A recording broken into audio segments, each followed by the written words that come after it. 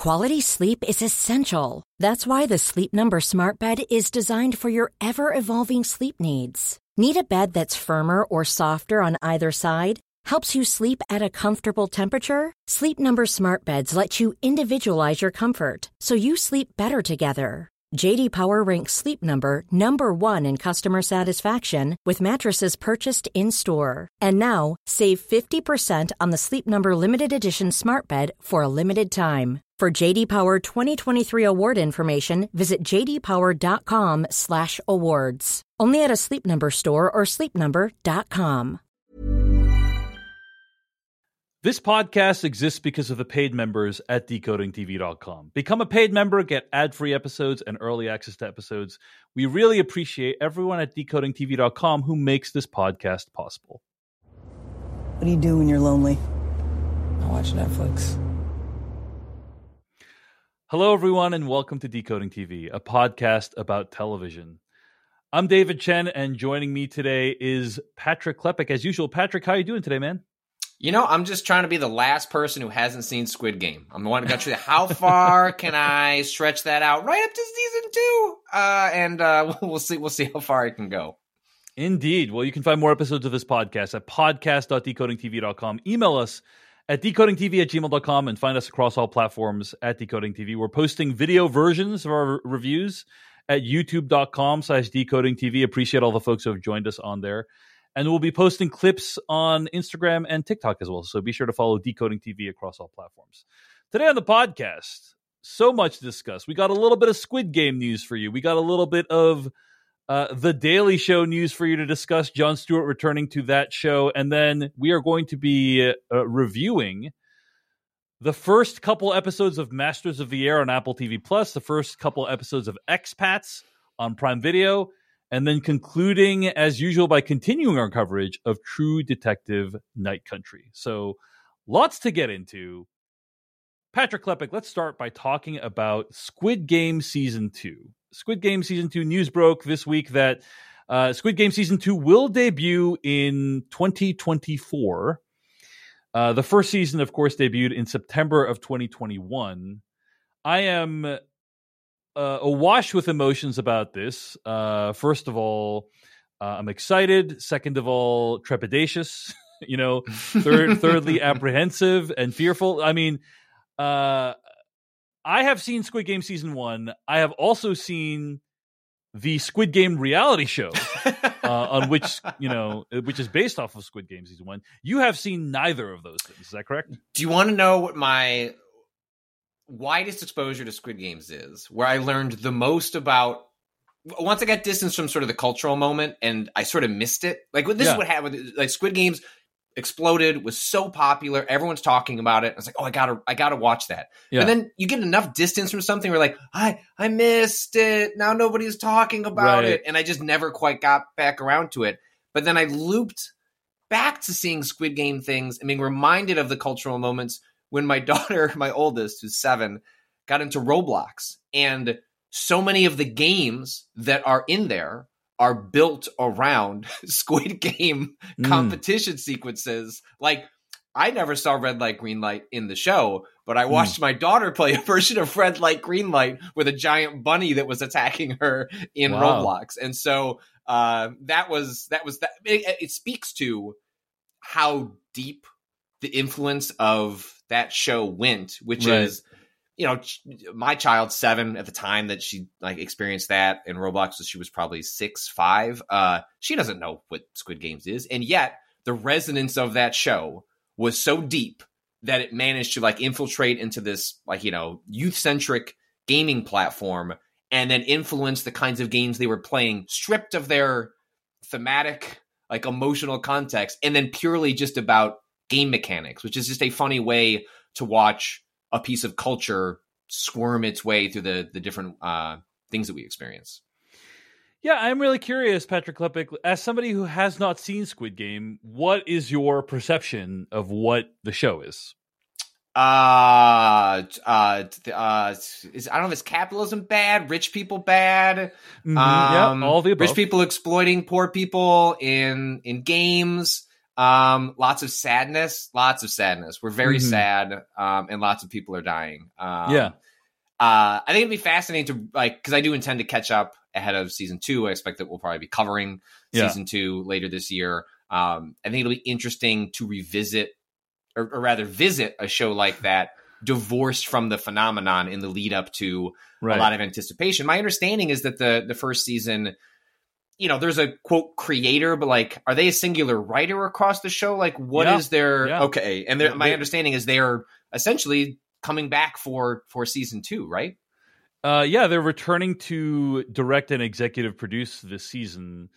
I don't know if they're. It's not 100% clear to me if they're going to write all the episodes. If I had to guess, I would say no. It seemed like it was a Herculean effort to write and direct all the episodes of the first season, and it's like a singular vision, and what we don't want is a True Detective situation. I was just gonna say, I feel like there are some interesting echoes of that series and a singular creative voice and what it means to then be rushed into production creation of a second season. This might be one of those cases where the strikes and things of that nature, giving a creative room to breathe, even if they weren't writing over the strike, would maybe be, I don't know, maybe give you some hope that the second season would have a chance to be at the very least interesting. Yeah.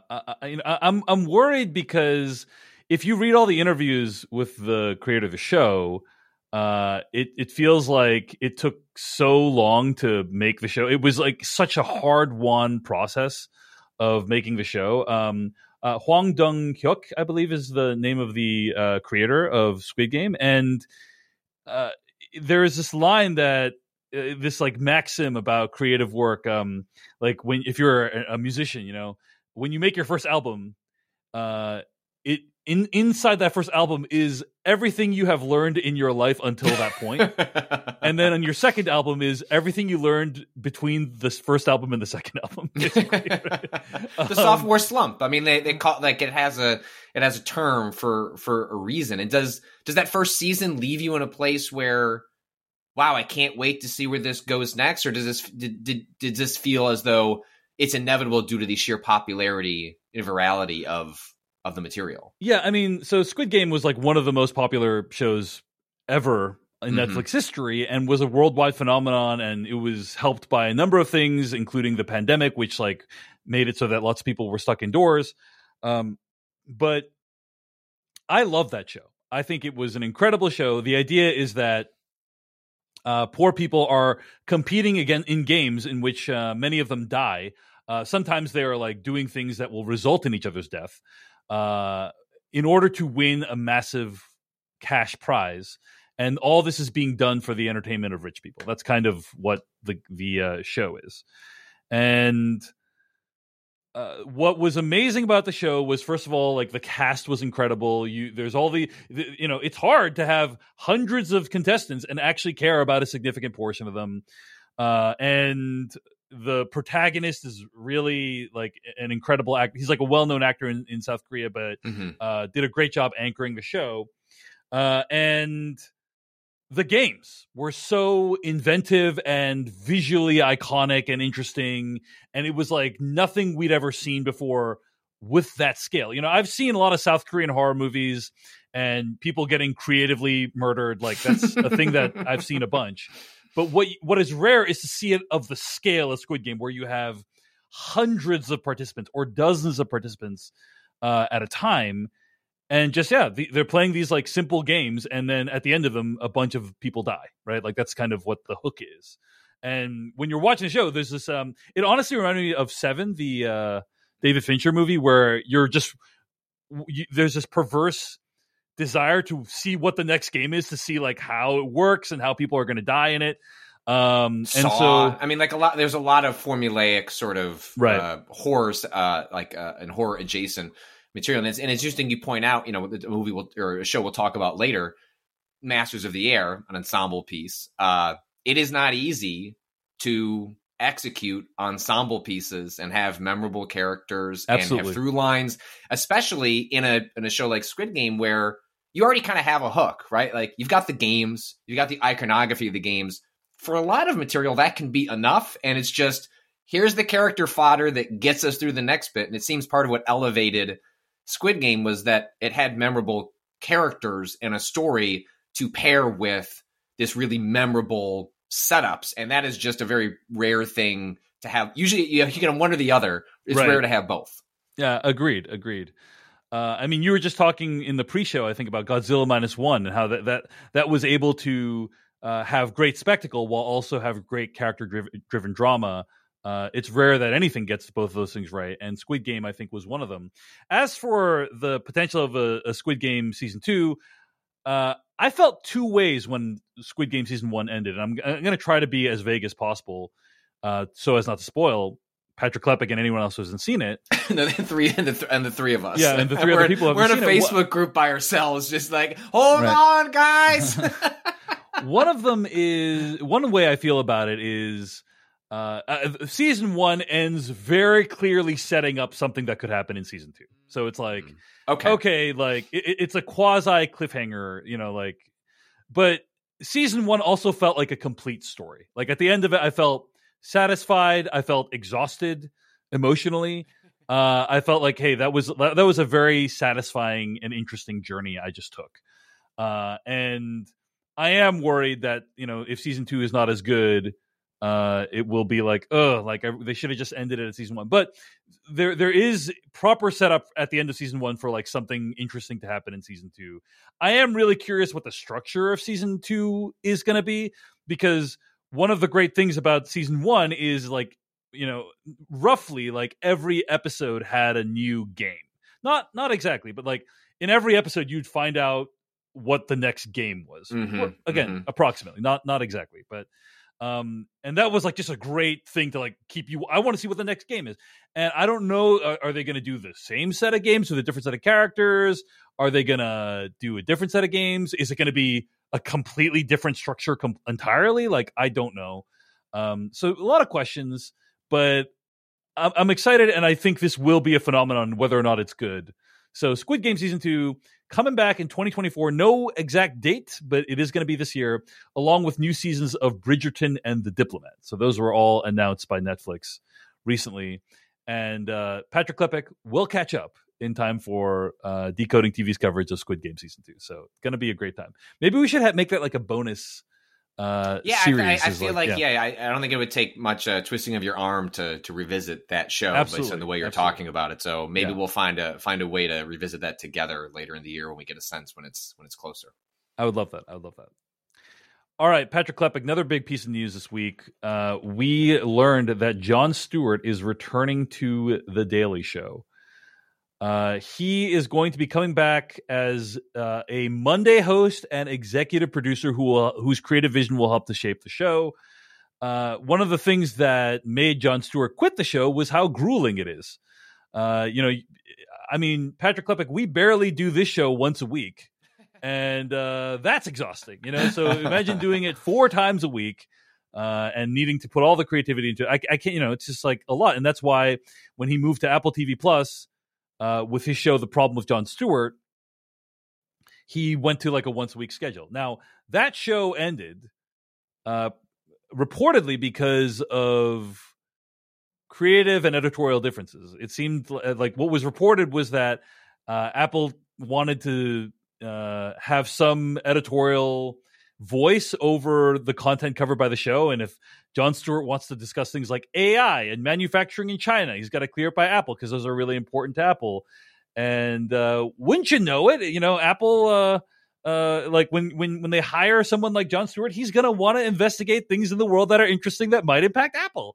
And I guess they didn't see that coming. So anyway, he left that show, and at the same time as that's happening, The Daily Show's Trevor Noah left as the host, and also the heir apparent, Hassan Minhaj, was involved in a controversy over a New Yorker piece that accused him of fabricating many of the stories behind his one-man shows.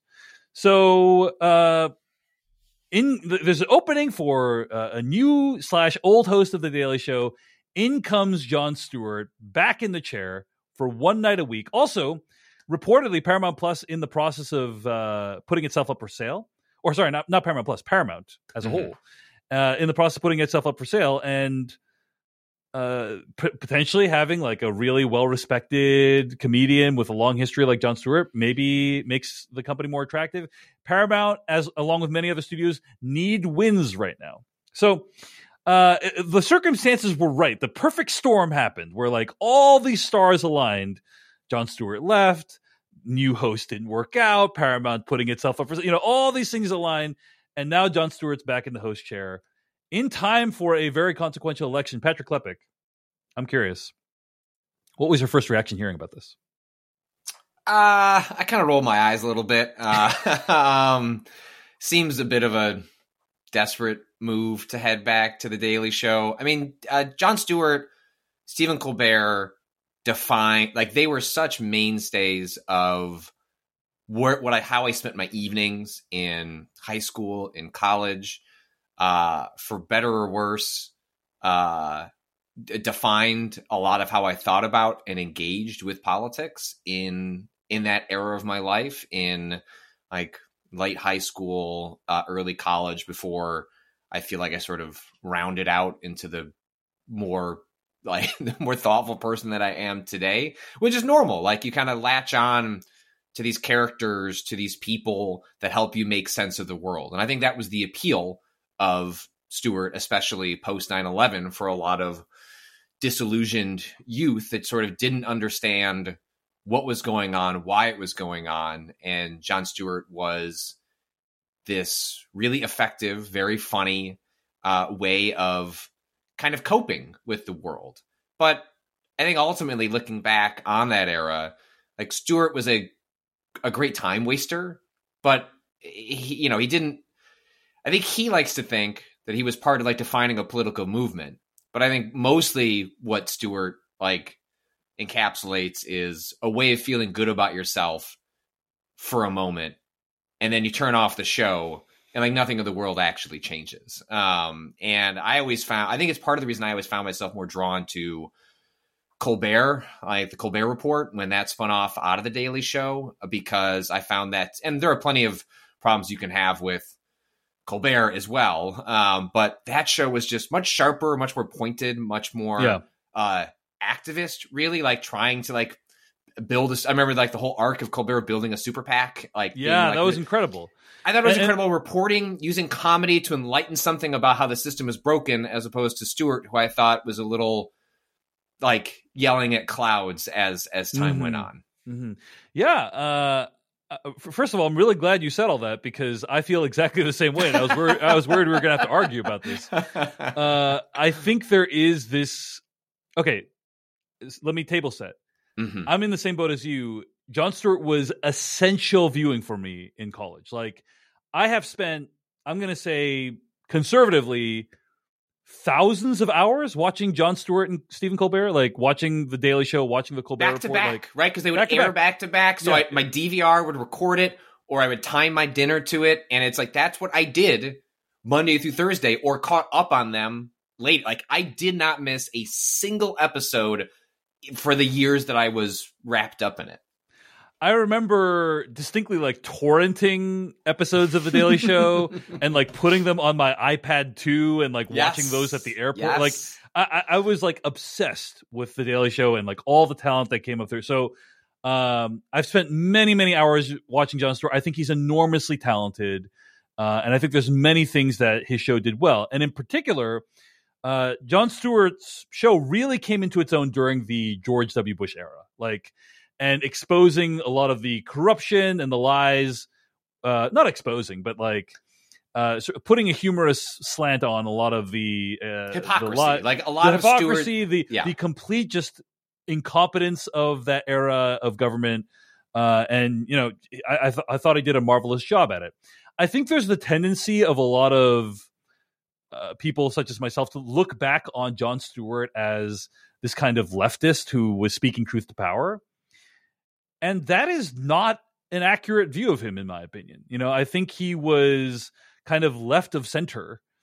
And the biggest target he had, first of all, you said that he saw himself as this leader of this movement. I actually don't think so. I think he shirked his responsibility at every step of the way. Yeah, I think that's fair. At very many points, people will be like, "You're the voice of a generation, Jon Stewart," and he's like, "My show comes on the air after puppets making crank calls." He would often like downplay the significance. I'm a comedian, not a politician. I'm a comedian, not a politician, not a journalist, and that gave him this very convenient perch from which he could snipe at all these people. And it was very enjoyable, the sniping. Like we got a lot out of it. We got a lot of great entertainment out of it. But I think you're right that to say it made any difference is probably deceiving yourself. Now, later on, Jon Stewart did do activist things. He did the 9/11, testimony that he gave and trying to get funding for first responders and so on. Like that did make a difference and should be admired. And I'm not questioning that at all. I'm purely talking about the majority of his time at The Daily Show and kind of that work. There was also the rally to restore fear and or sanity. I don't know if you remember that. Dude, I think that's when the illusion broke. Exactly. For a lot of people was this very. You should probably set it up because I think it sounds wild in retrospective. Like it's wild. I actually have a clip from it that I can play. Please. But the idea is that like he was like, let's have a rally, and the idea is that I think he was sick and tired of what he saw as extremism on both sides of the political spectrum on television, right?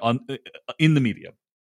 Well, his whole thing was hypocrisy, right? Like that was like if there was a cornerstone of what The Daily Show specifically was pointing out was, well, if we just show them how hypocritical they're being, their behavior will change. And so then when The Daily Show ends at the beginning of the Trump era, in which we get a president in which shame is not a stick, like hypocrisy is actually part of the appeal as opposed to a character flaw.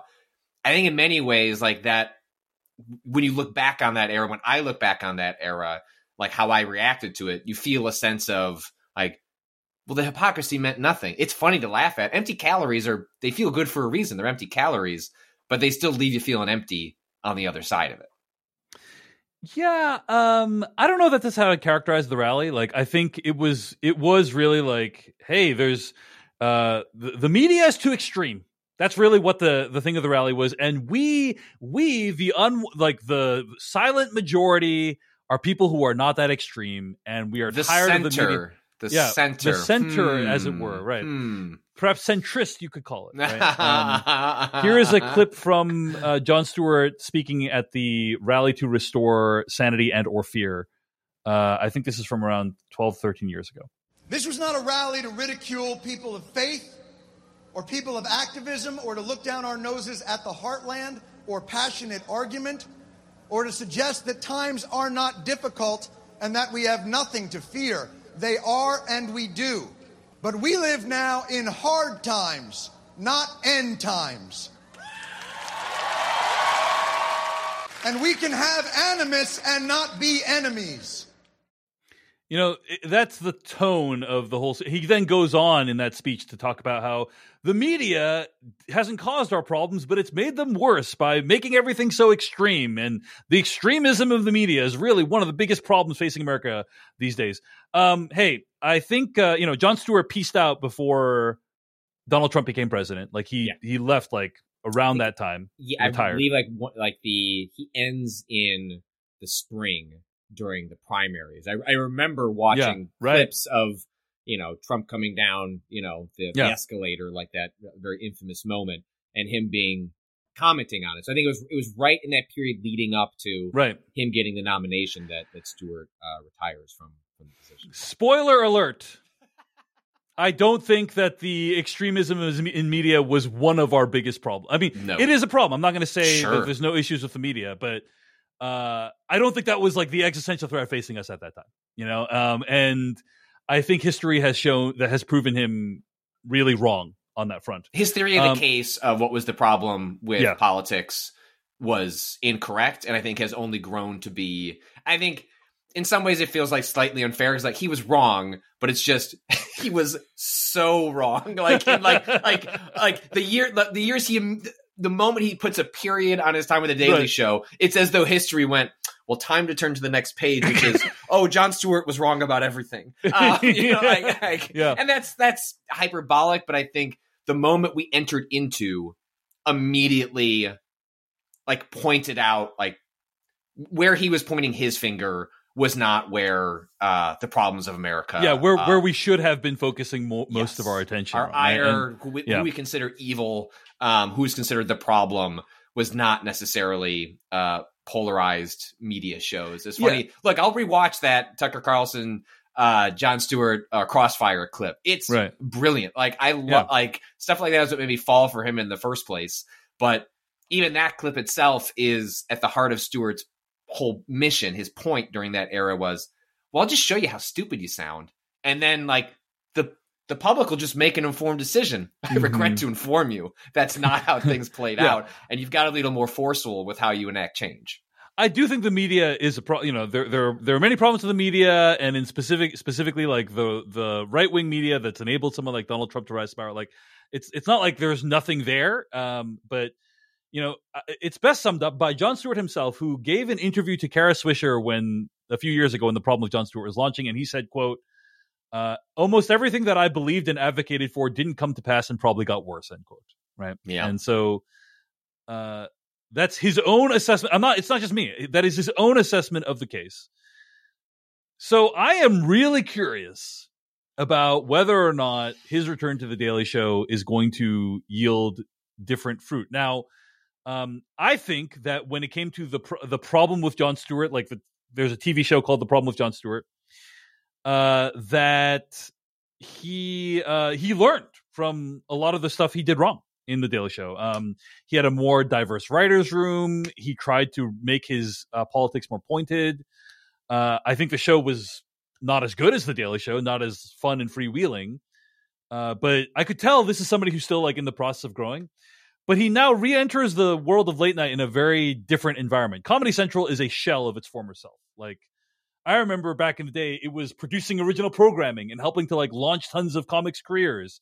And it's still doing a little bit of that, but like not nearly, you know, the world where there's like a broad city coming out of comedy is over. That's not happening. It's just a channel on your cable package at this point. Yeah. And really it's like the Daily Show. I mean, that's that's the primary like live action thing that they do, you know, that's anyway, one of the most probably one of their biggest drivers of traffic.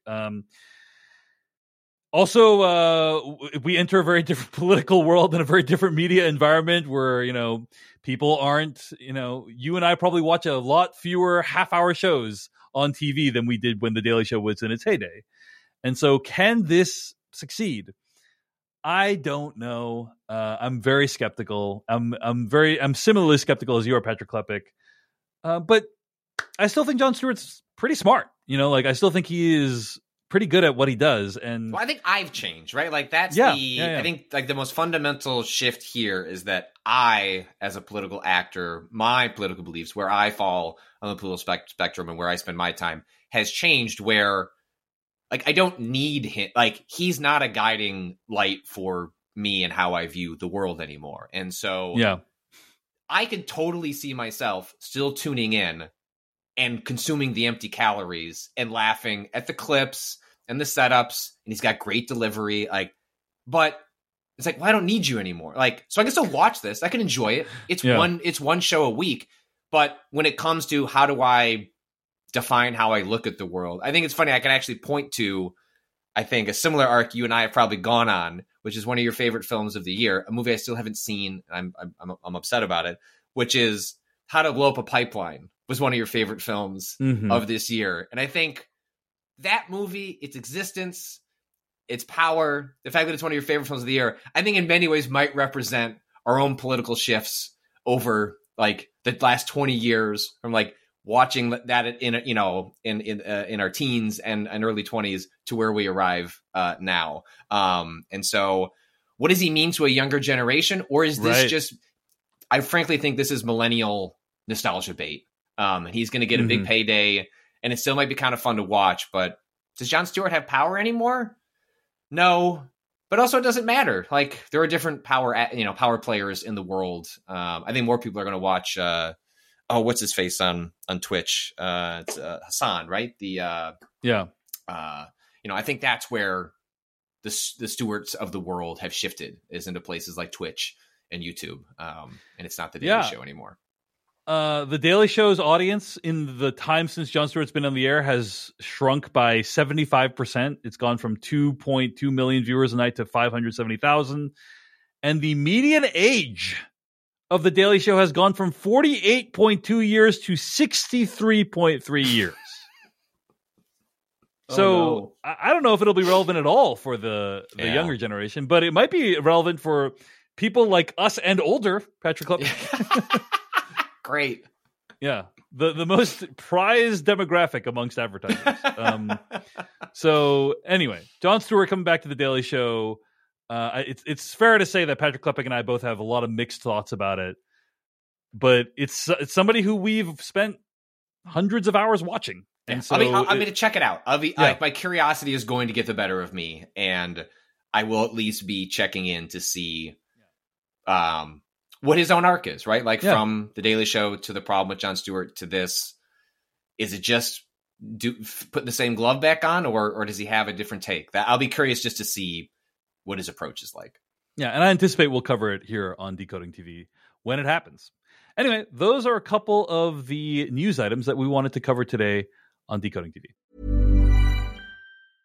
A lot can happen in 3 years, like a chatbot may be your new best friend. But what won't change? Needing health insurance. United Healthcare Tri-Term Medical Plans, underwritten by Golden Rule Insurance Company, offer flexible, budget-friendly coverage that lasts nearly 3 years in some states. Learn more at uh1.com. Quality sleep is essential. That's why the Sleep Number Smart Bed is designed for your ever-evolving sleep needs. Need a bed that's firmer or softer on either side? Helps you sleep at a comfortable temperature? Sleep Number Smart Beds let you individualize your comfort, so you sleep better together. J.D. Power ranks Sleep Number number 1 in customer satisfaction with mattresses purchased in-store. And now, save 50% on the Sleep Number Limited Edition Smart Bed for a limited time. For J.D. Power 2023 award information, visit jdpower.com/awards. Only at a Sleep Number store or sleepnumber.com.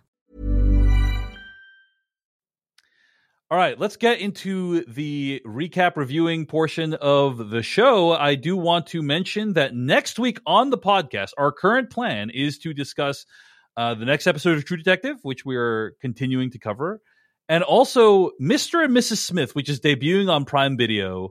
Our current plan is to watch the first half of the show. So that is what we'll be covering next week on Decoding TV. All 8 episodes of Mr. and Mrs. Smith debuting this week on Friday, I believe. So, tune in to hear our conversation about Mr. and Mrs. Smith, as well as our continuing coverage of True Detective next week. But today, let's begin by discussing Masters of the Air. So you're happy? A girl worth riding to is hard to find. Not if you know where to look. I'll miss you every second. Major Egan, you were the first pilot assigned to the 100th. Me and Buck Clevin. You are in charge of 35 planes and 350 air crewmen. Don't you die on me before I get over there.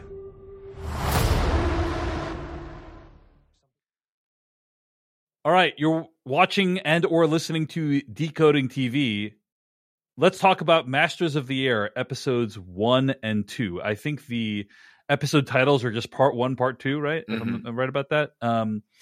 So I will read the plot summary of these episodes from the show descriptions. Part 1, led by Majors Clevin and Egan, the 100th Bomb Group arrives in England and joins the 8th Air Force's campaign against Nazi Germany. And in part 2, the 100th bombs German U-boat pens in Norway with the help of Lieutenant Crosby's navigating a damaged B-17 struggles to get back to Britain. So that's what happens in the first 2 episodes of the show. But Patrick Klepek, let's start by talking about whether or not you think in a sentence or a couple sentences, people should watch this show.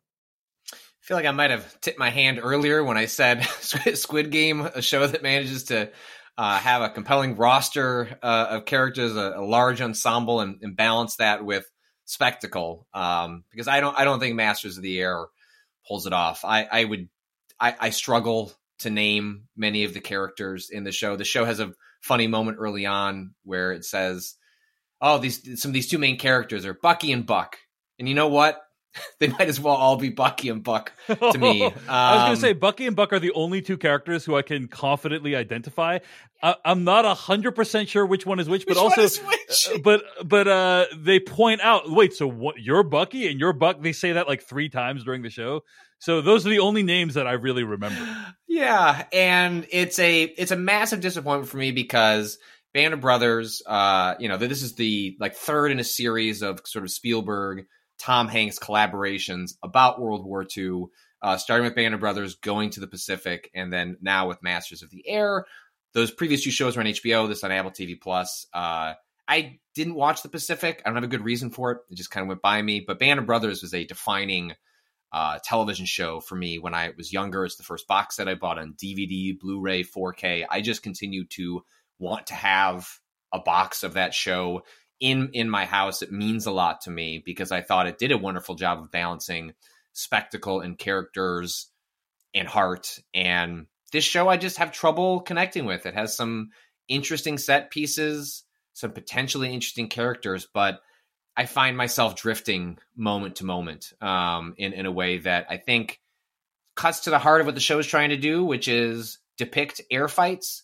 And I think air fights are fundamentally difficult to convey character drama. And so then you're relying on the spectacle alone because you can't connect to the characters as well. And it just kind of has fallen flat for me in a way that I'm profoundly disappointed about for the expectations and excitement I had for the show. But what did you make of it? Yeah, I would say I'm pretty mixed on this show. Not bad. Not a terrible show. Mm-mm. You know, there's some shows we watch that are like pretty rough. Better than Twisted Metal, you know. Put it on the box. But I think everything you said is accurate. I think that the show really struggles to ground the perspective in anyone that the audience really cares about. There is a lot of action in the show. You know, it's telling, Patrick Klepek. We watched the first 2 episodes of Expats this week as well, which we're going to cover next. That is a show where much less stuff happens than in Masters of the Air. But I think that we both found a bit more engaging because at least I think you understand each of these characters. And also I think Expats looks a lot better than the show. Mm-hmm. So overall, I would say I'm in the same boat as you. I didn't really love this show that much. I'm not really feeling that motivated to continue it. And in fact, we will not be. We probably won't continue to cover the show in any meaningful way. So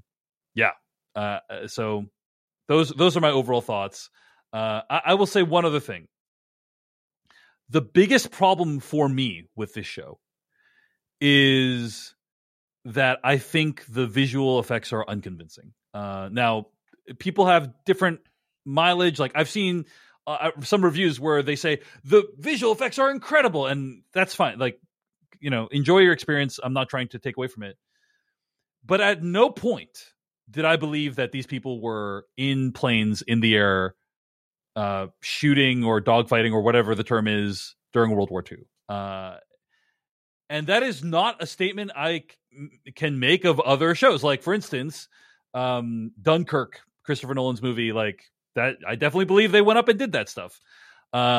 There's a movie, I think, with Jonathan Majors and Glenn Powell called Devotion that I watched recently on Paramount Plus, where I think it's World War II and people flying planes. And it's like, I believed that those people were up there flying planes. Like the way it's shot, the way visuals are used. So much of this show takes place in the air that you really need to believe that they're up there. And I honestly feel like the graphics look like PS4, PS5 graphics of like these planes flying in the air. Like, all the stuff on the ground looks amazing. Like the sets, the vehicles, the wardrobe, it all looks really convincing. But the stuff in the air, whenever they cut to it, I'm just like, oh, there goes my immersion in the show. Like I feel like it doesn't look quite right to me. So, and I think that's exaggerated by the lack of connection to the characters, right? Mm-hmm. Because your suspension of disbelief with visual effects is like especially when the visual effects alone can't do the heavy lifting to like put you in a place, then it's in a direct relationship with your ties to the characters. And I think that's where the show ends up really faltering. There are some truly spectacular and awe-inspiring sort of action sequences in which many times a character would die, but I can't tell if they're one of the characters in the show. You know what I mean? Like, is this an ensemble character? Am I supposed to be sad right now? Right. Or is this just, hey, we're depicting how brute, like, you see this a lot in war films, right? Like, there are the characters we're following that have some measure of plot armor so that we have a story to follow. And then there are people who have squibs on and they're going to die so that we can convey the horror of war. And this show, when they would get into the air, I had trouble navigating who I'm following, who I'm anxious about, so that when like truly amazing, violent, upsetting sequences would happen in which a character would be peppered with bullets from a German warplane or something would explode, I would have to have the characters then later inform me who died or who didn't die. Right. And I think those things end up making those sequences so much worse, where it's not just the visual effects taking you home. It's also, I don't know what the emotional stakes are for me and what I'm watching. And I think that just makes both problems worse. Absolutely. You're basically wondering, when someone dies, you're wondering, should I care about that? Which is not a great place to be in the show. And I think, it's difficult because a lot of these people are wearing masks. Yeah. While they're in the air, their outfits are similar. And so the show, I don't think, does that much to distinguish between them. Or it's not that it doesn't do that much. It hasn't done enough for us, put it that way. So those are our overall thoughts on Masters of the Air, a show that we were both looking forward to for different reasons. Patrick, because of his attachment to Band of Brothers. Cary Fukunaga directed the first couple episodes. He super talented director who's directed True Detective and No Time to Die and a bunch of other things. So somebody whose work I really admire. And unfortunately, it's very difficult for me to recommend this show. I will say, if you're really into World War II stuff, right? If you're like a diehard World War II fan, definitely I think the show is worth checking out. But we found the drama a little bit lacking for the reasons that we've discussed. Now, there's a couple of other things I want to mention about what happens in these episodes, Patrick Klepek. First of all, we spent a lot of time talking about what the show doesn't do well. Probably we should talk about what the show does do well. And there's a couple of things I think it does do well. First of all, despite the fact that it's hard to tell who these people's names are or tell them apart while they're in the air, I think the cast is actually pretty great. I think Austin Butler, very talented, very charismatic, we just saw him in Elvis, but he's clearly I believe that's a very believable leader of people. I can understand people wanting to follow that man into battle and potentially die for him. That's makes complete sense. And rest of the cast, very talented. So there's a lot of great things about the cast. I think, despite how I think the air stuff looks, the practical stuff is actually really great. There is a lot of texture to what it's like to be in a plane that high decades ago you're supposed to be able to shoot munitions out of. And for instance, there's one scene where this guy is trying to adjust his weapon, or the gun is jammed or something, and he tries to adjust it, and he touches it and he gets burned because it's so cold, because he's so high up in the sky that it's negative 22 degrees or whatever up there. And so if there's a crack in the glass or whatever, there's you will freeze to death, or your weapons will freeze. And I love those little details of oh wow, this was physically taxing and treacherous to do what these guys did just in the normal function of daily activities. And on that note, I will also add that one of the things I really liked was, in the 2 episodes we've seen, a lot of bad things happen even when they're not doing the actual mission. Do you know what I'm saying? It's on the trip back from, we're doing a test run, somebody I think dies during a test flight, right? And so there's a lot of just ambient risk at all times of being in this situation. that I think the show does a really good job of conveying, right? Like you don't even need to be like actively bombing the enemy. You're just like literally on your way there and something terrible happens to your plane. And then the next thing you know, you're in a terrible situation, you know? So I thought those were all really nice touches to the show that I thought were worth praising. Patrick Klepek, any reaction to any of that? Well, there's kind of a clever trick the script does for the first episode where, when they're signing up to be part of sort of like, the Air Force component of the war. It's like they describe some of the initial flights they're going to go on as observational flights. And certainly that suggests like, I'm in a plane, I'm looking around, and that kind of the whiplash of like what an observational flight actually might mean, which could mean heading into, an airspace full of, flak that's being like shot at you that could take down. You could be on a mission where, there's just too much cloud cover. And while we just lost dozens of people, I guess we should turn around and go home. I think my disappointment stems from not connecting to the characters more, because I think the broader setup it has, what Band of Brothers has always tried to convey. If there's a through line between Band of Brothers Pacific and Masters of the Air, it is trying to convey the meat grinder aspect of war, in which you are showing up to something in which you are almost assuredly not going to come out. Even if you do come out of it, you will not be the same. You will be traumatized. You could be physically disabled, and most likely you're going to die. And like those are the stakes for all of these shows. And my understanding is the Pacific is the most horrendous of the three, because the situation was the most horrendous of the three. But I do think the show is successful in establishing that. For every moment that I was having trouble finding myself navigating the characters and who I wanted to be following, who I was interested in, the moment it had started establishing sort of like the wartime stakes and like what these young kids were being thrown into, I found that to be very harrowing and interesting. And that is where the amount of practical work, it's again, I think I described it to you in private as this fits the veneer of a lot of Apple TV stuff, for better and worse, which is extremely expensive and often boring.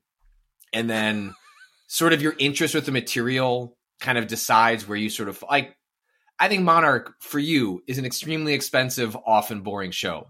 And I had a wonderful time with it. And I think there's a lot of material on Apple TV that falls into that category. And I think this is one of those. But when it gets to sort of establishing that baseline through line for this show of imagine how horrific it was to be to step into these shoes as these people, like that part of it worked for me. And I just wish the rest of it elevated me to a place where I was fully emotionally invested. But just as a showcase for sets and design, I mean, look, if you want to put on a show that you kind of want to just, again, I'm not trying to be condescending and like describing this, but like having it on in the background where you can just check in and then luxuriate with like what's been built here. Like it's gorgeous to look at. It's too dark. I don't know how to maybe you can describe this better for me, but it has that tendency in a lot of modern streaming shows of like, I wish someone would turn on a light. Like it's just dark in general in a way that I don't quite understand. It's just kind of lit oddly in a way that I notice in a lot of streaming shows. But I would clock back in and it's just, you see the money on the screen in a way that is very, very impressive. And the way it recreates a lot of the stuff that's on the ground, like you said, I had a great time with. And it's very visually arresting. And I wish the characters caught up. I will say it has an epic opening credit sequence. Is this, it's been, I'd never watched Band of Brothers. I didn't see the Pacific. Is this similar in style to the Band of Brothers? Yes, it is I don't know what they're calling this trilogy, but like of the Spielberg Hanks World War II television series over the last 20 plus years, it speaks to the fact that Apple released the credits as like a promotional thing. Right. It was like, here are the credits to Masters of the Air. Cause that like having it also reveals really scenes. It's like 2 minutes long. Yeah. And it reveals scenes from the entire show. So like spoilers for future episodes of the show. But anyway, epic opening credits. A couple of other things I just wanted to call out. There is a bicycle race that happens in the show where like the men are blowing off steam before like a mission, and that was an incredible sequence. I thought the way it was shot, like the camera's following the bike through this like very narrow space, and I don't know, I just thought it was like, oh, what a nice, lovely sequence of them racing bikes. So I just wanted to mention that real quick. And then Barry Keoghan's in the show, and he's great as usual. And I just thought it was very amusing because Barry Keoghan is Irish, I believe, right? Mm-hmm. And he plays somebody from Boston, I think, or New York, who is also, I'm pretty sure it's Boston, who is also Irish, but he has a Boston accent in the show. And I will say that his accent is actually excellent. I grew up in and around Boston. I have heard a lot of terrible Boston accents in my life on film, and Barry Keoghan has one of the best Boston accents I have heard. And it's just funny that he is also he like says he's Irish in the show, and he's Irish in real life, but he's from Boston in the show. So anyway, that was just a weird thing I wanted to point out. But Barry Keoghan's always excellent. And I mean, if anything, that was like the only exaggerated my disappointment was like whenever this weirdo shows up in something, like I know I'm honest. And the bits that he's great. Like he is great in the show. And every time he's not there, I'm asking, where is the little weirdo? Put him back on screen. And the other thing I noticed was Steven Spielberg's son is in the show. Not I think only in a couple episodes, not a main character necessarily, but Spielberg's children are like starting to sort of appear in different Hollywood productions. And I thought it was interesting that his son shows up in this one. Yeah. I liked the kind of conflict / dynamic between the British soldiers and the US soldiers, and they really did a good job of casting both of those groups of people. Yeah, they did. It's like, oh, that's the most American group of people I know, and then oh, that's an extremely British group of people, and you kind of get a sense of, hey, we defeated the Axis during World War II, but it was like a coalition of all these people who were like so different, right? That came together to make it happen. So anyway, I probably should have opened with a lot of these things that I liked about the show, but overall, because I think it sounds like I'm way more positive on it than Patrick. Like there's many things about the show that I liked, but ultimately it didn't quite succeed in getting me to care about these characters or really getting me thrilled about a lot of these air sequences. I think that also, I'm going to call this out, the use of voiceover narration, I think, is kind of disastrous. Like, I don't know what they're trying to do with the voiceover. Because like fill in the emotional gaps of the show that you don't have. You start the voiceover is like the guy who is getting airsick, right? Mm-hmm. Like he's the guy who's doing the voiceover, and then it's like, and then the voiceover just vanishes for like vast portions of time, and then the new voiceovers come in, and I'm just like, if the point of the voiceover is to make me feel really attached to the character who is doing the voicing over, I think it failed. Like it just didn't succeed at a very basic task of voiceovers. So that was also kind of weird and disappointing. So anyway, these are all part of the same problem, which is like getting you to be attached to these characters, getting you to care about the characters. Unfortunately, I don't think the show really achieved that. So, and you haven't seen Band of Brothers, and so I think your impulse here should be: don't watch Masters of the Air episode 3 if you have the inkling. You need to at some point watch. If I will watch Squid Game, then I need to get David to watch Band of Brothers. Indeed. And then we'll meet in the middle. All right, well, those are our thoughts on Masters of the Air, episodes 1 and 2, airing right now on Apple TV+. Patrick Klepek, let's talk about Expats on Prime Video.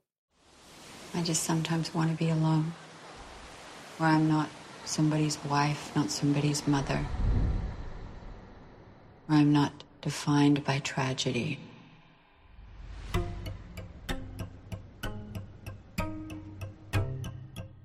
Don't you ever miss it? Home? I like our life here.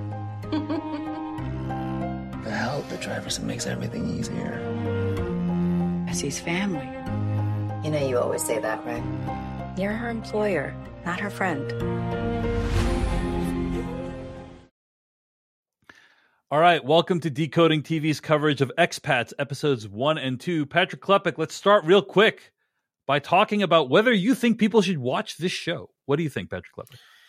Oh, how sad do you want to be? I am quite taken by Expats. I find myself drawn to sad stories. I use a lot of television and movies to experience catharsis and to work through my own emotional reactions to tragedies, like grief, imagined tragedies. I find that to be very therapeutic. And so, Expats is a show that obviously has a great tragedy at the center of it that we don't know the complete details of, involving a missing child. And I find myself pretty taken by these characters, and the central mystery is the wrong term. It's not about, I don't think this is a show about finding answers necessarily, as much as it is a show about the messiness of processing grief. I think The Leftovers is the quintessential show about grief and what it means to process it. It was a show that was very central to me processing the passing of my father. And so I find myself really taken to stories that portray grief as a very complicated, often toxic process. And so that being kind of the hook here of what does this family do? I find really compelling and interesting. And just, it's Nicole Kidman. I will watch her in basically anything. And I think she's compelling here in the way she's compelling in so many other works. And so between the two of those things, I never heard of this show before you recommended we check it out. I know you were a fan of the showrunner's previous work. But yeah, I'm in. I'm here for the sadness, and I don't know where this show is going. I can imagine a lot of ways that it's potentially unsatisfying, but I'm surprisingly in so far on Expats, despite the completely dour nature of the whole endeavor. Yeah. I think there's a lot to recommend it. It's a beautiful show, well acted, but yeah, it is quite depressing, and it does spend quite a bit of time luxuriating in sadness. And so that's just something you need to be aware of before you watch the show. But there's a lot of strong components. I would say I'm definitely more positive on this show than Masters of the Air. Same. But it's a little bit, it's not, I would say, a home run based on the 2 episodes we've seen so far. And one of the things I would say is it's quite theatrical, is what I would put it. And what I mean by that is a lot of the emotions feel exaggerated. Honestly, feels like a play a lot of the time. And that can be a little bit distracting given how naturalistic a lot of the environments are in this show. So anyway, I would say overall it's worth checking out the first episode or 2. And, obviously we don't know if it's going to add up to anything by the end, but there are some really strong performances and some really interesting subject matter here. So I'd say worth checking out. Let's talk about what actually happens in the episodes. In reading the plot descriptions from the website, in the first episode, The Peak, 3 expat women living in Hong Kong cross paths at a birthday party where it becomes evident they share a mysterious connection from their past. Then in episode 2, Mongkok, we learn 1 year earlier, Margaret and Mercy meet at an extravagant yacht party, forging an unlikely connection as Hillary wrestles with whether she wants to start a family. An incident occurs that will forever change the course of all of our characters' lives. End quote. So the show, I will say I was kind of irritated in the first episode because they kept referring to this big mystery of what happened. This big grief and tragedy and they keep referring to it over and over again. And I'm like, we get it. You haven't told us what it is. You want us to wonder what it is. Now, I'm glad that they got right to it. The second episode, the second episode explains everything that led up to the first episode.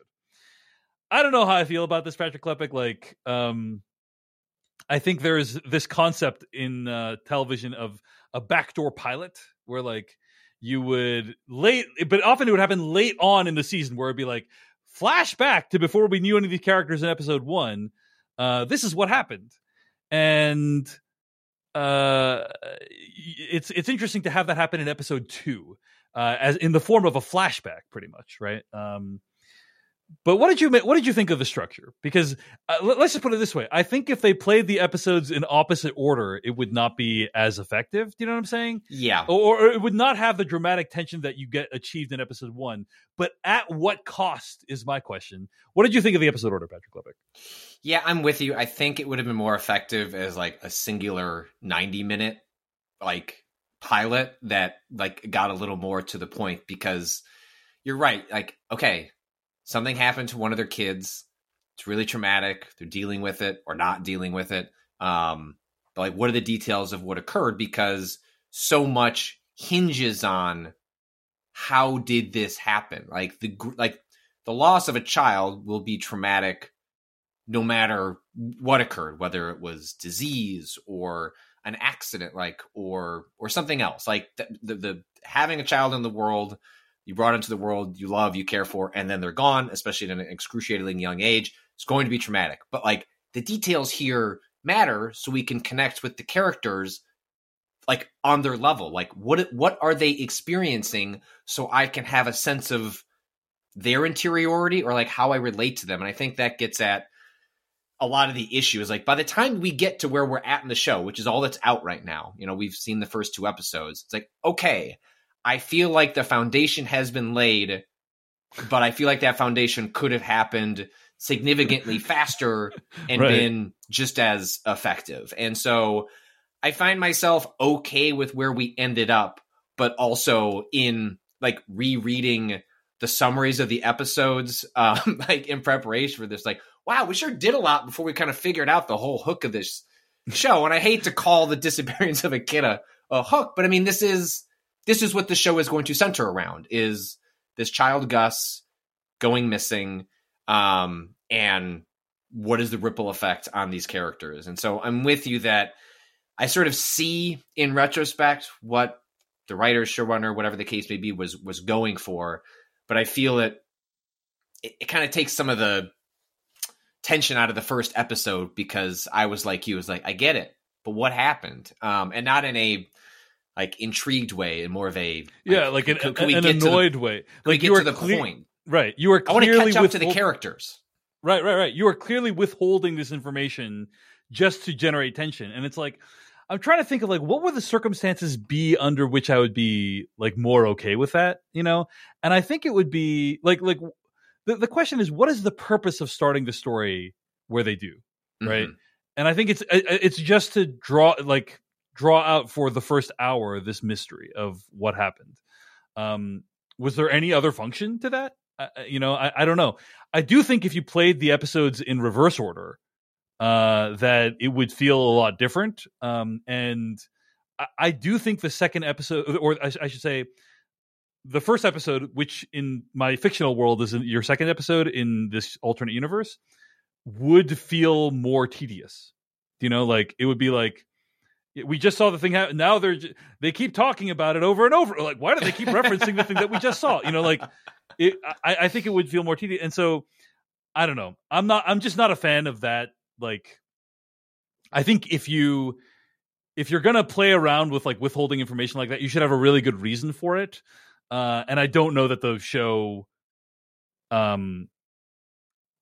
makes the case that it has a really good reason for it, right? No, I agree. I think it, maybe that is to the show's broader sort of ethos of luxuriating, right? And I think this is there are times where luxuriating in a moment, I think luxuriating in grief, even if like performed to a exaggerated level, is okay, because but I think here this is where the show gets itself into some trouble, where it's just it feels long, and especially when that mystery is like the death, like I guess the mystery of what happened to this child. I don't know. I just found myself wishing the show had kind of sped up, and so like some version of like, it's like all the materials are here in these first 2 episodes. I just disagree with the order of operations. So like I don't have a problem with these characters, these storylines, like where we're at with these characters. It's just the order of operations to get to everybody being on the same page to watch things play out from here. And so I guess maybe I'm a little more forgiving because I'm a mark for a story like this. Like, I have two kids. I think about it constantly, what it would be like if one of them was to walk away. I was just at a function last night at my kid's school where it's like, hey, if we get separated and you're nervous, this is the spot we come back to. That's what we always talk about when we go somewhere that's crowded, is we pick an iconic spot that if you had to talk to a stranger or someone in security, like, this is the spot you tell them to come back to. Like, this is where your parents said to go. And so I'm just like, I like sad stuff. I got kids. Sad kid stuff is like, okay, like, I'm here to be sad and sit in this imaginary sad story. So that makes me really intrigued to see what comes next, because now at least we've gotten to a place where I'm emotionally on the same page with all the characters. But I wouldn't blame anyone for getting 45 minutes in the first episode and going like, you know what I mean? Like, this is kind of gonna be like, your mileage may vary, and I wouldn't. Right. I think calling this show boring is not I think it's slow, and then it's just a matter of like, where do you fall on a lot of these different hooks on the show, on whether you're going to be patient enough to get to where the show gets by the end of the second episode. I'll just say one last thing about this whole ordering of the episodes, and then I'll move on. But it just occurred to me, the show that this podcast was based off of, Westworld, it used to be called Decoding Westworld. And the first episode of Westworld, you're introduced to, I think it's Teddy, played by James Marsden, right? Like, and he is like he is like the audience surrogate. He's like, I'm coming into the old Westworld to like have a little adventure. And like, the show fools you into thinking like he's going to be the protagonist of the show. And then of course you quickly find out he's not it's someone, it's other people are the protagonists. But that would be a reason why that's a reason why you would play the show in such a way that not all the information is available, is like, it's from the perspective of someone who doesn't know, right? Like, James Marsden's character doesn't know what's actually going on in that scene, right? And so then he finds out, and then it's like, oh, like, you're finding out with him. Everyone in the show already knows what happened. Like, there's no one in the show who doesn't know what happened. So it's like, it's just a bunch of people being like, hey, I know what happened, but you, the audience, don't know what happened yet, in the first episode. Okay, anyway, enough about that. I want to talk about a couple of other things that the show, I think, does interestingly.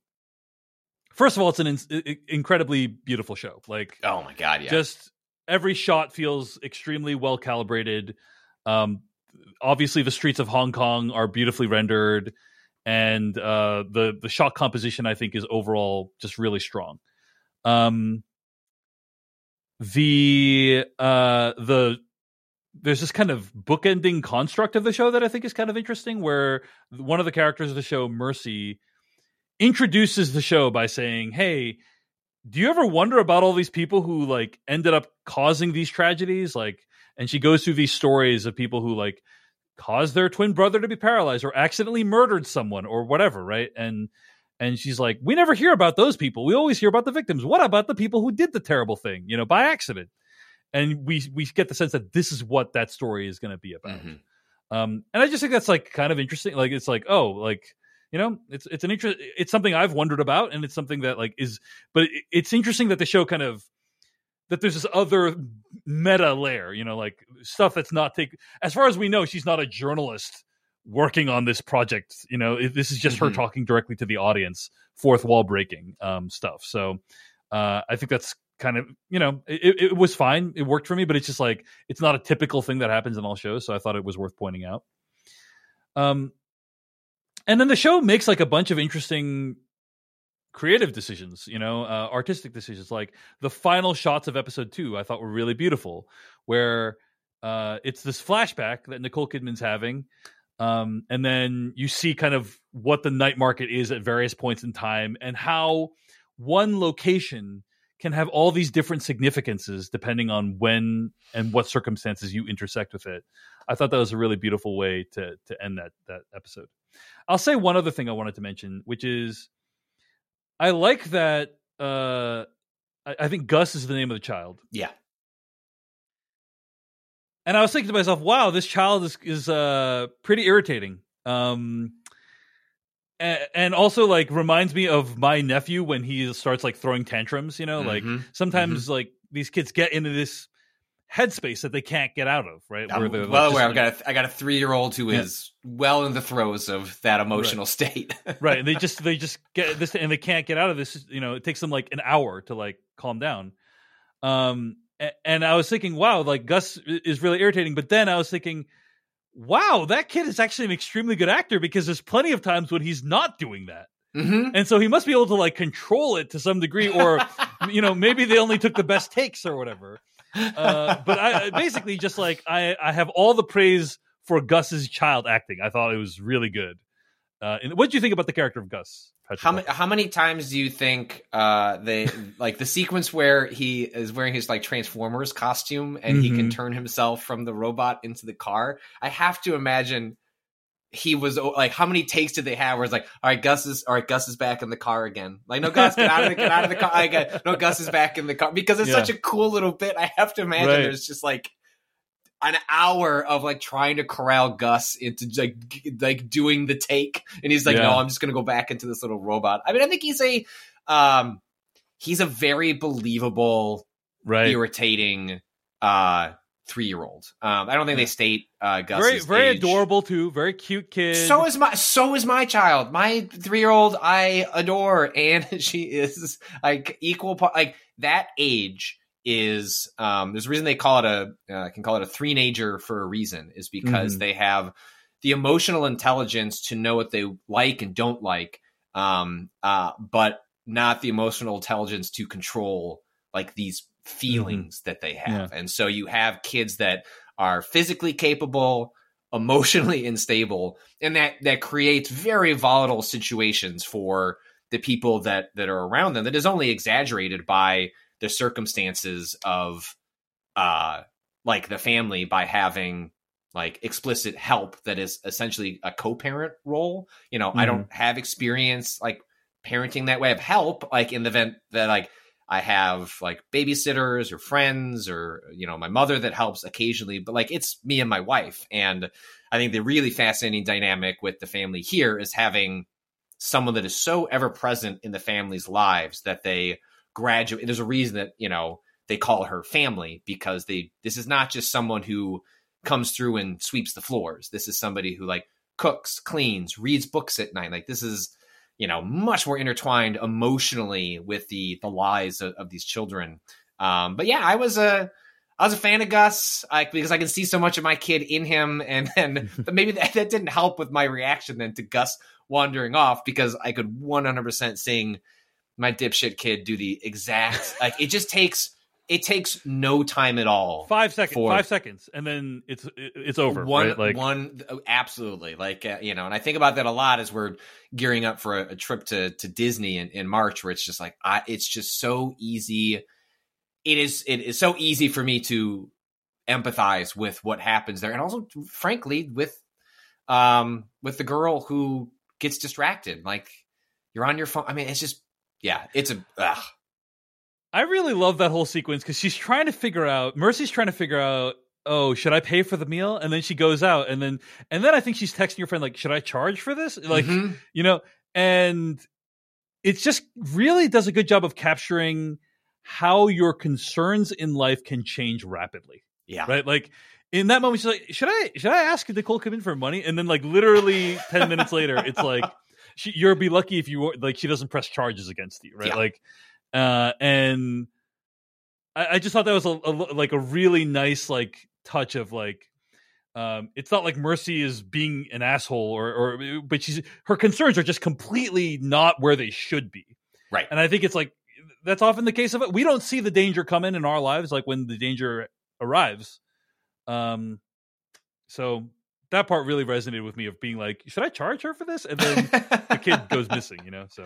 Well, and, obviously she's not a parent, she's kind of a sitter, like a caretaker in this situation. But, I mean, like as a parent, you're always making calculated choices on, like, there's so many things to be distracted by, a device or something else. And you are not always 100% paying it. I mean, so I was actually like deeply sympathetic to that situation where, like, I mean, God, I hope nothing similar happens to me, but you are you're always taking calculated risks with your you're not always 100% paying attention to the child. You're sort of assuming they'll be in the orbit, and then you hope you don't have tragedy strike. And in this case, tragedy does strike. Do you have any like tracking devices, Patrick Klepek? Like, maybe like an AirTag wristwatch, anything like that you're considering? I was one of the things my wife and I talked about a lot when we had our oldest was we desperately did not want to become helicopter parents. Like I grew up in an era pre-cell phones, pre-tracking, and parents just had to, like you just had to, I mean, you might get into trouble, but like you were out doing stuff. And these days you can know everything about your kids' lives. And so I think it becomes incumbent on the parent to draw lines for themselves. And I try to draw upon like, how did I feel as a kid and how would I feel if my parents had access to that kind of information? So I remember the first time that my oldest had to take a bus. She had to take a bus from her daycare to school, and then would go to school, and then had to catch a bus from the school back to the daycare. And there are people out there helping, but like there's a lot on the kid to follow the instructions and do all that. And I had a spare AirTag, so I did throw it in her bag and just kind of tucked it away in a corner. And then eventually she found it. It was like, "What's this?" And I like took it out. I was like slightly embarrassed. But for a month or so, it gave me great comfort to just be able to see she made it to the daycare. She made it back to the school because it was just in her backpack and she always knew she had to take that. But like there were other situations where I remember the first time she asked me if she could go to her best friend's house, which is a neighbor's about 3 houses down. And it was like in the summer, we don't have a busy street. And she's like, "Could I go by myself?" And she was 5.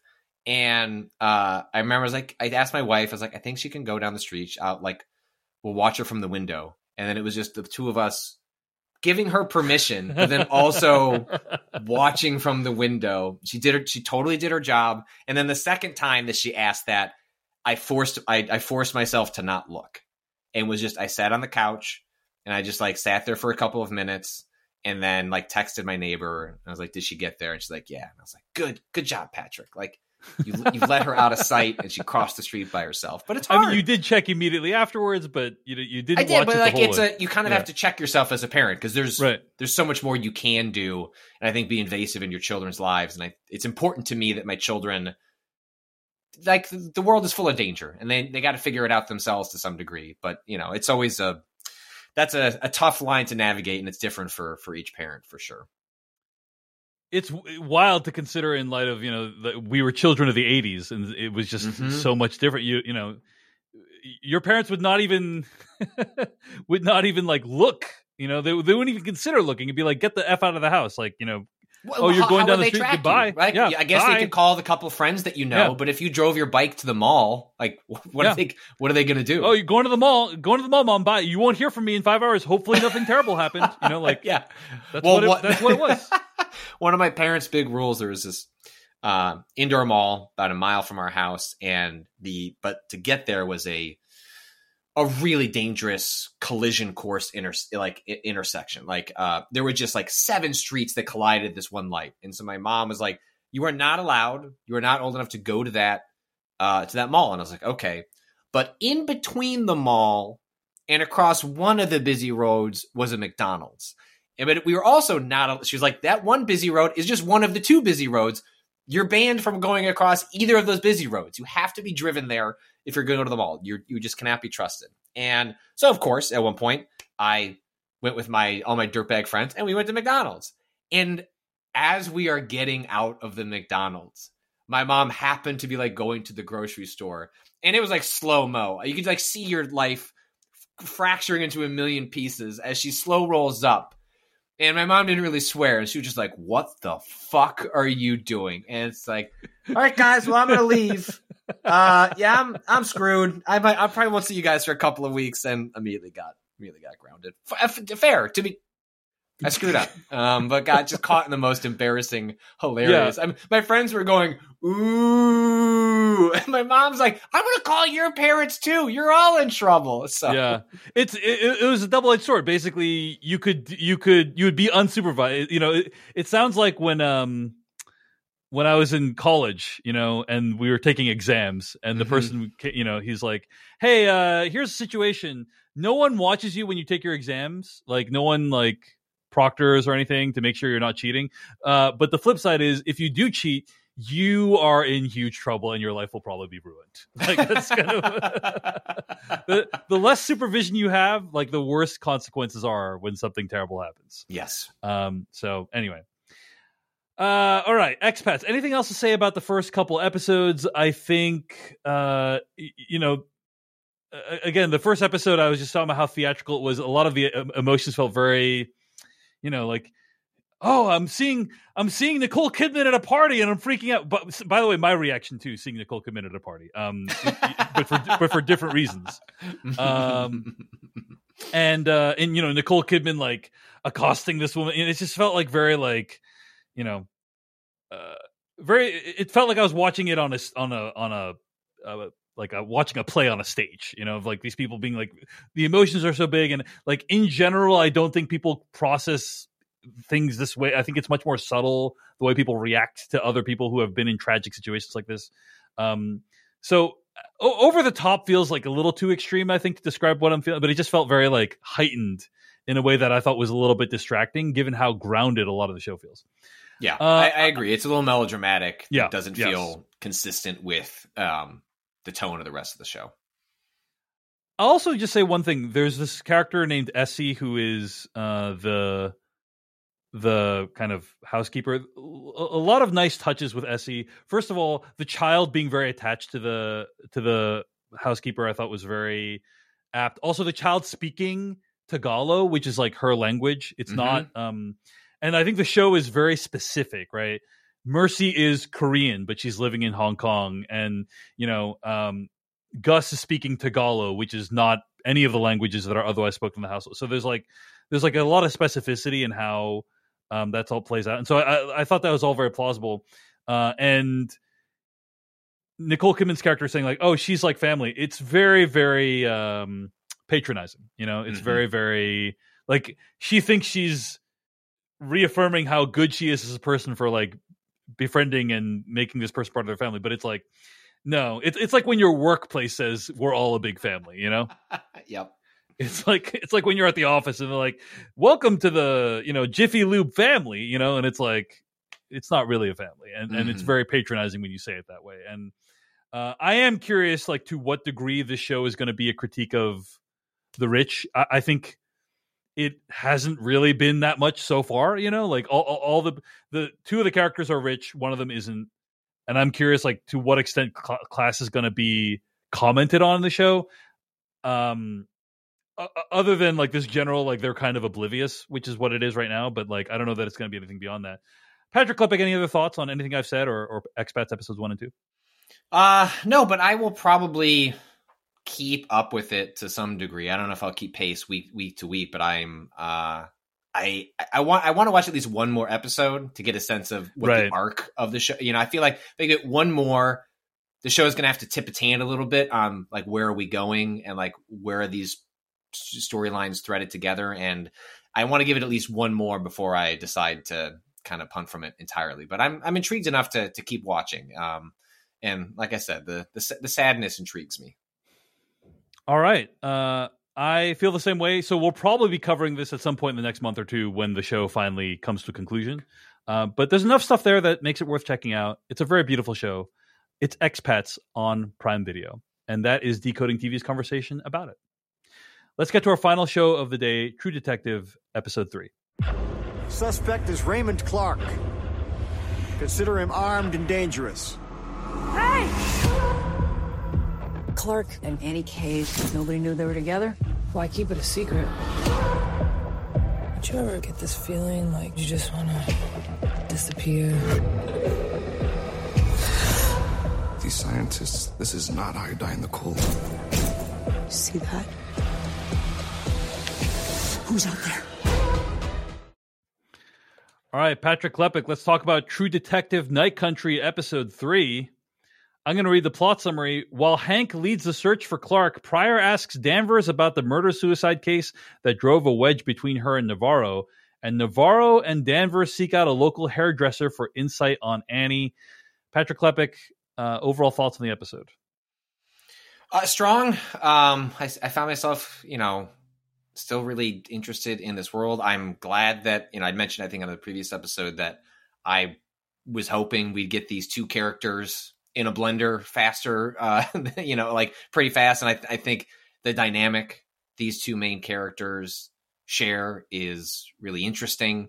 I think there's a pretty compelling mystery about their past that the way this particular episode is edited makes me very fascinated to find out what ultimately is, what's the wedge that is like led to this sort of emotional gap between the two of them. And, I'm not shocked at some of the polarizing response to where this show is going in terms of its horror elements. I am surprised how explicit it is being about them. It is not a show that is tiptoeing about potentially explicitly supernatural, between, oranges being thrown, between characters speaking in very spooky ways. At this point, I would be shocked if this show wasn't explicitly supernatural. I might go as far to say disappointed if it wasn't explicitly supernatural, because I don't know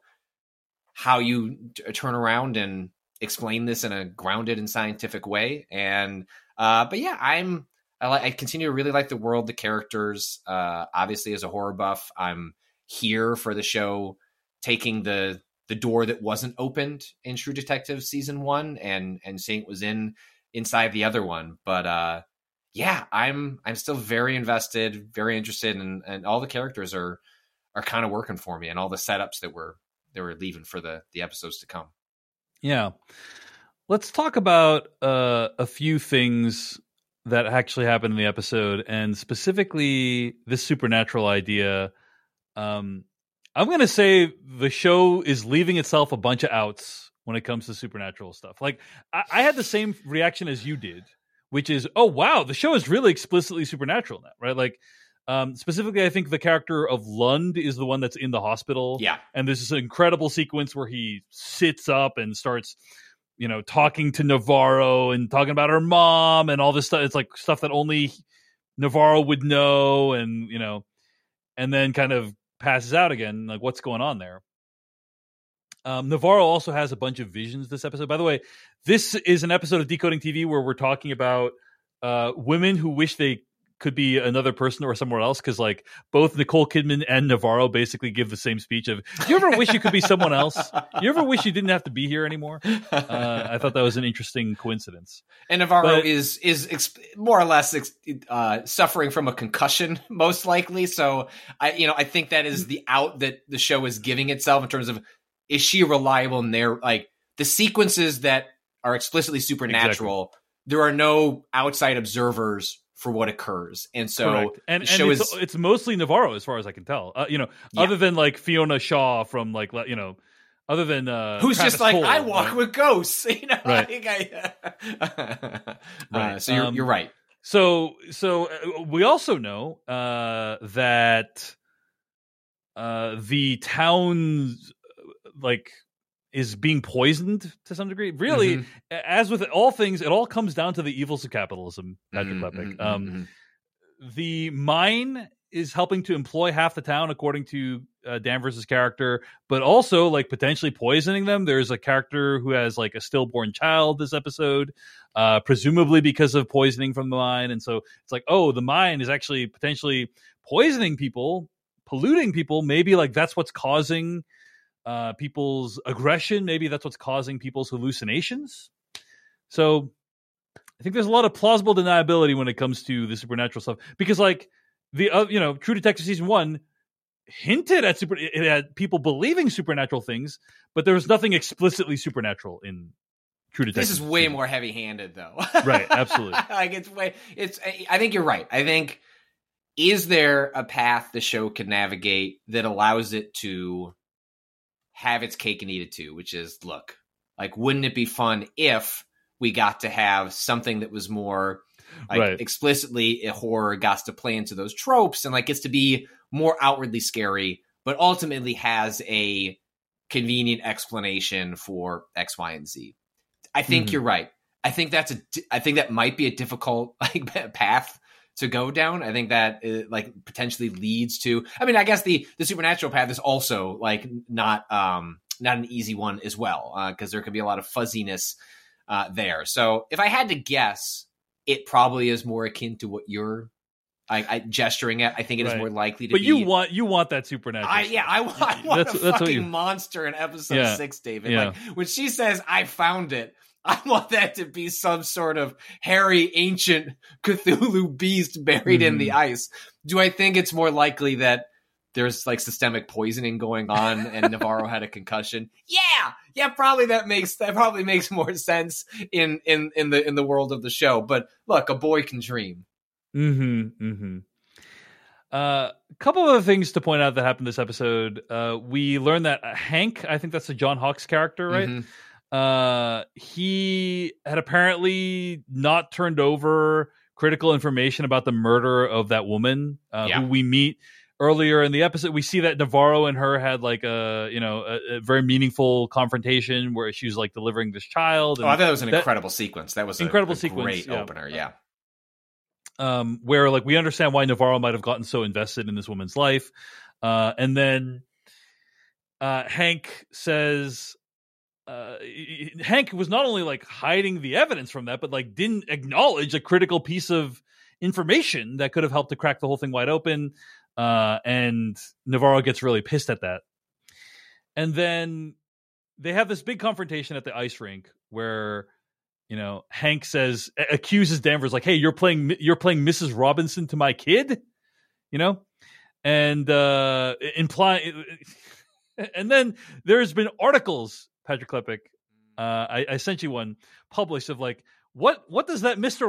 what's that Mrs. Robinson reference mean in True Detective season 4, episode 3? Yeah. And right around the time when that article was published, David Chen, started desiccating and withering away and just blowing into the wind. I don't know if you noticed that happen. No, I mean, I get it. I mean, especially in the media cycle that we're in these days, where what are people possibly going to Google? I get where we end up with that article, but you're right that it does, between us talking about Jon Stewart post 9/11 and then what is a Miss Robinson reference? Wow, we're just reckoning with our mortality here, David. Indeed. For those who don't know, I guess it is pretty old now, Patrick Klepek, but it is a reference to the 1967 film The Graduate, which is at this point almost 60 years old. Yeah, so I feel once we're 60, you can understand why someone might not understand the reference. But wow, that's painful to contemplate. Anyway, the way she throws the coffee in his face was tremendous. I rewound that a couple of times. Wow, it was very satisfying. Well, his reaction too, he doesn't react in anger. He just kind of sits there and takes it, Yeah. So, couple of other things to point out. First of all, I found it interesting that Max, the one to watch for HBO, can't even win the streaming war on its own TV show.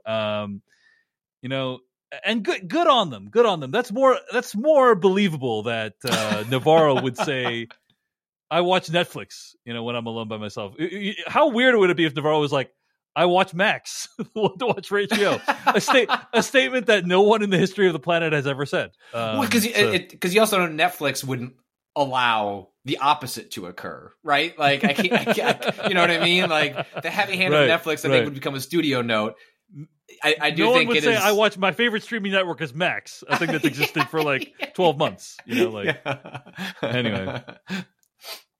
there is this subplot with his hairdresser who was involved with this guy who they end up tracking down, but then the guy didn't even know about the people dying. So that, I think that was just a dead end, right? That's just not going to lead anywhere, from my understanding. I don't know. And the way he responds to the deaths makes me think, not that he knows something, but the surprise at which, everyone could have died out there.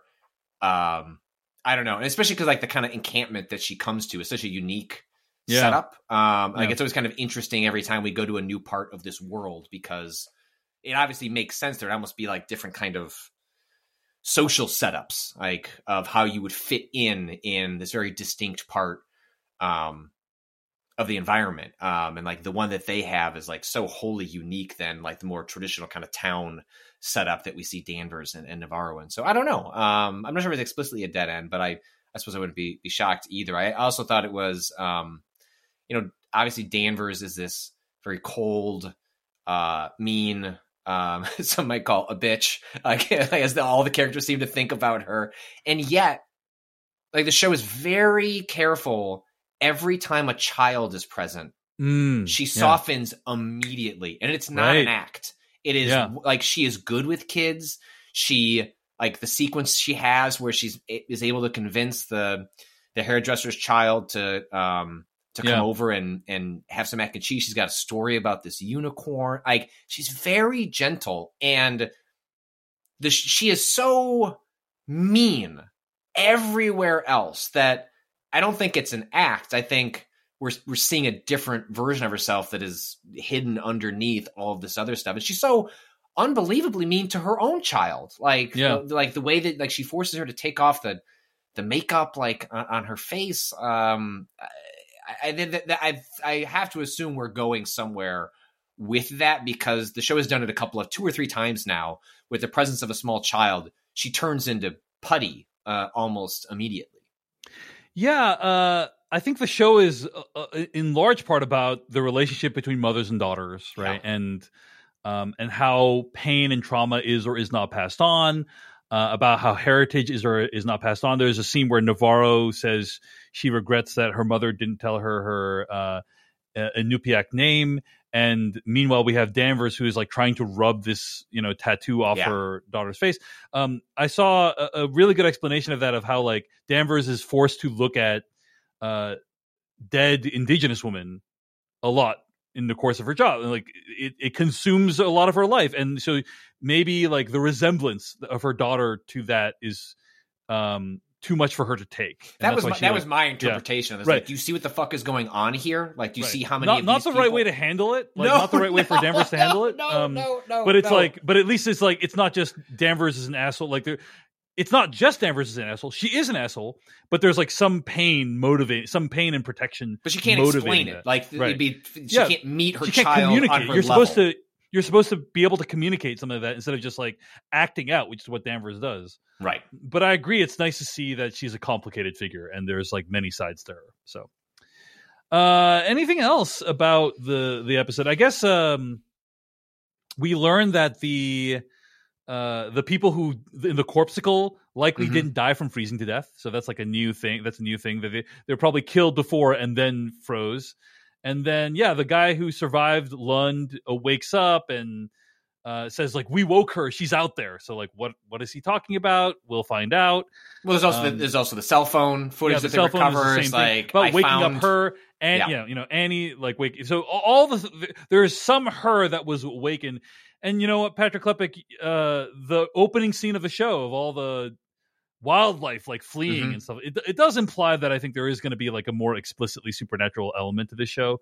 So we'll see. I think you might get your wish yet. So I did really, one of my favorite exchanges in the entire episode was when the younger cop employs his veterinary friend to come out, and he's the one that sort of speculates that they were actually they might have died of fear, but like they don't have actual forensics to come and do like an analysis. And there's a bit where Danvers goes like, and like you definitely shouldn't do we probably shouldn't do like a quick it'd be like really illegal, in a lot of shows that's when the guy would be like, well, I guess I could do that real quick, right? And instead, like the young cop is like, no, like get out of here, do not do that. She's like, you definitely can't do a postmortem, that would be illegal.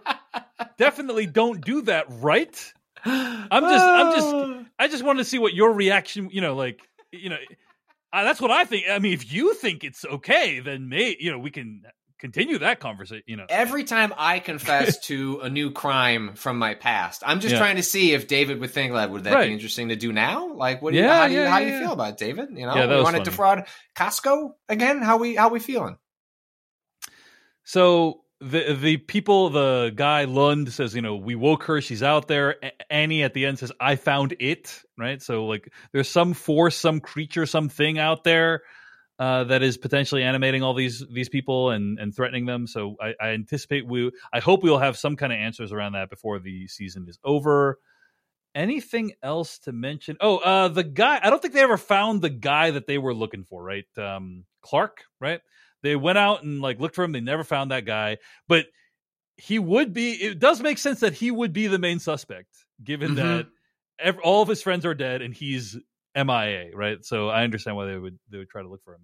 But yeah, Hank assembles this like ragtag group of people and is unable to find him yet. We'll see what happens in the next episode. Any other thoughts, Patrick Klepek? No, I am again, I think I'm invested in the story and the characters, and maybe this will end up being to the show's fault, is I'm now deeply invested in finding out whether it's tricking me or not. Like what is going on here with the supernatural stuff. And so, I've certainly seen some of the commentary around the show as people being maybe a little distracted by that. And I think the show is being intentionally distracting about that. And I think it'll be a fine line for it to walk to make that feel satisfying, whatever path it chooses to do. And so that is one of those kind of like higher level storytelling decisions that I am really interested to see where the show lands, because it has to make some hard choices one way or the other because of how it's presented itself to this point. Indeed. Well, those are our thoughts on True Detective Night Country Part 3. We'll have more coverage next week right here on Decoding TV. And that's going to bring us into this episode. Patrick Klepek, until next time, you want to let people know they can find more of your work on the internet? Yeah, you can hear me talking about video games over at remapradio.com and anywhere where you listen to podcasts. And my newsletter Crossplay about parenting and gaming is at crossplay.news. And of course, you can find us at podcast.decodingtv.com or wherever you get your podcasts. Find us across all platforms at Decoding TV and email us. Let us know what you think of the podcast and of the stuff we're covering at decodingtv@gmail.com.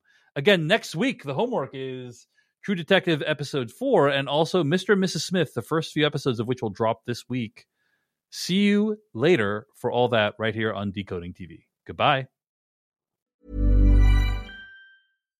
When you make decisions for your company, you look for the no-brainers. And if you have a lot of mailing to do, Stamps.com is the ultimate no-brainer. It streamlines your processes to make your business more efficient, which makes you less busy. Mail checks, invoices, legal documents, and everything you need to keep your business running with Stamps.com.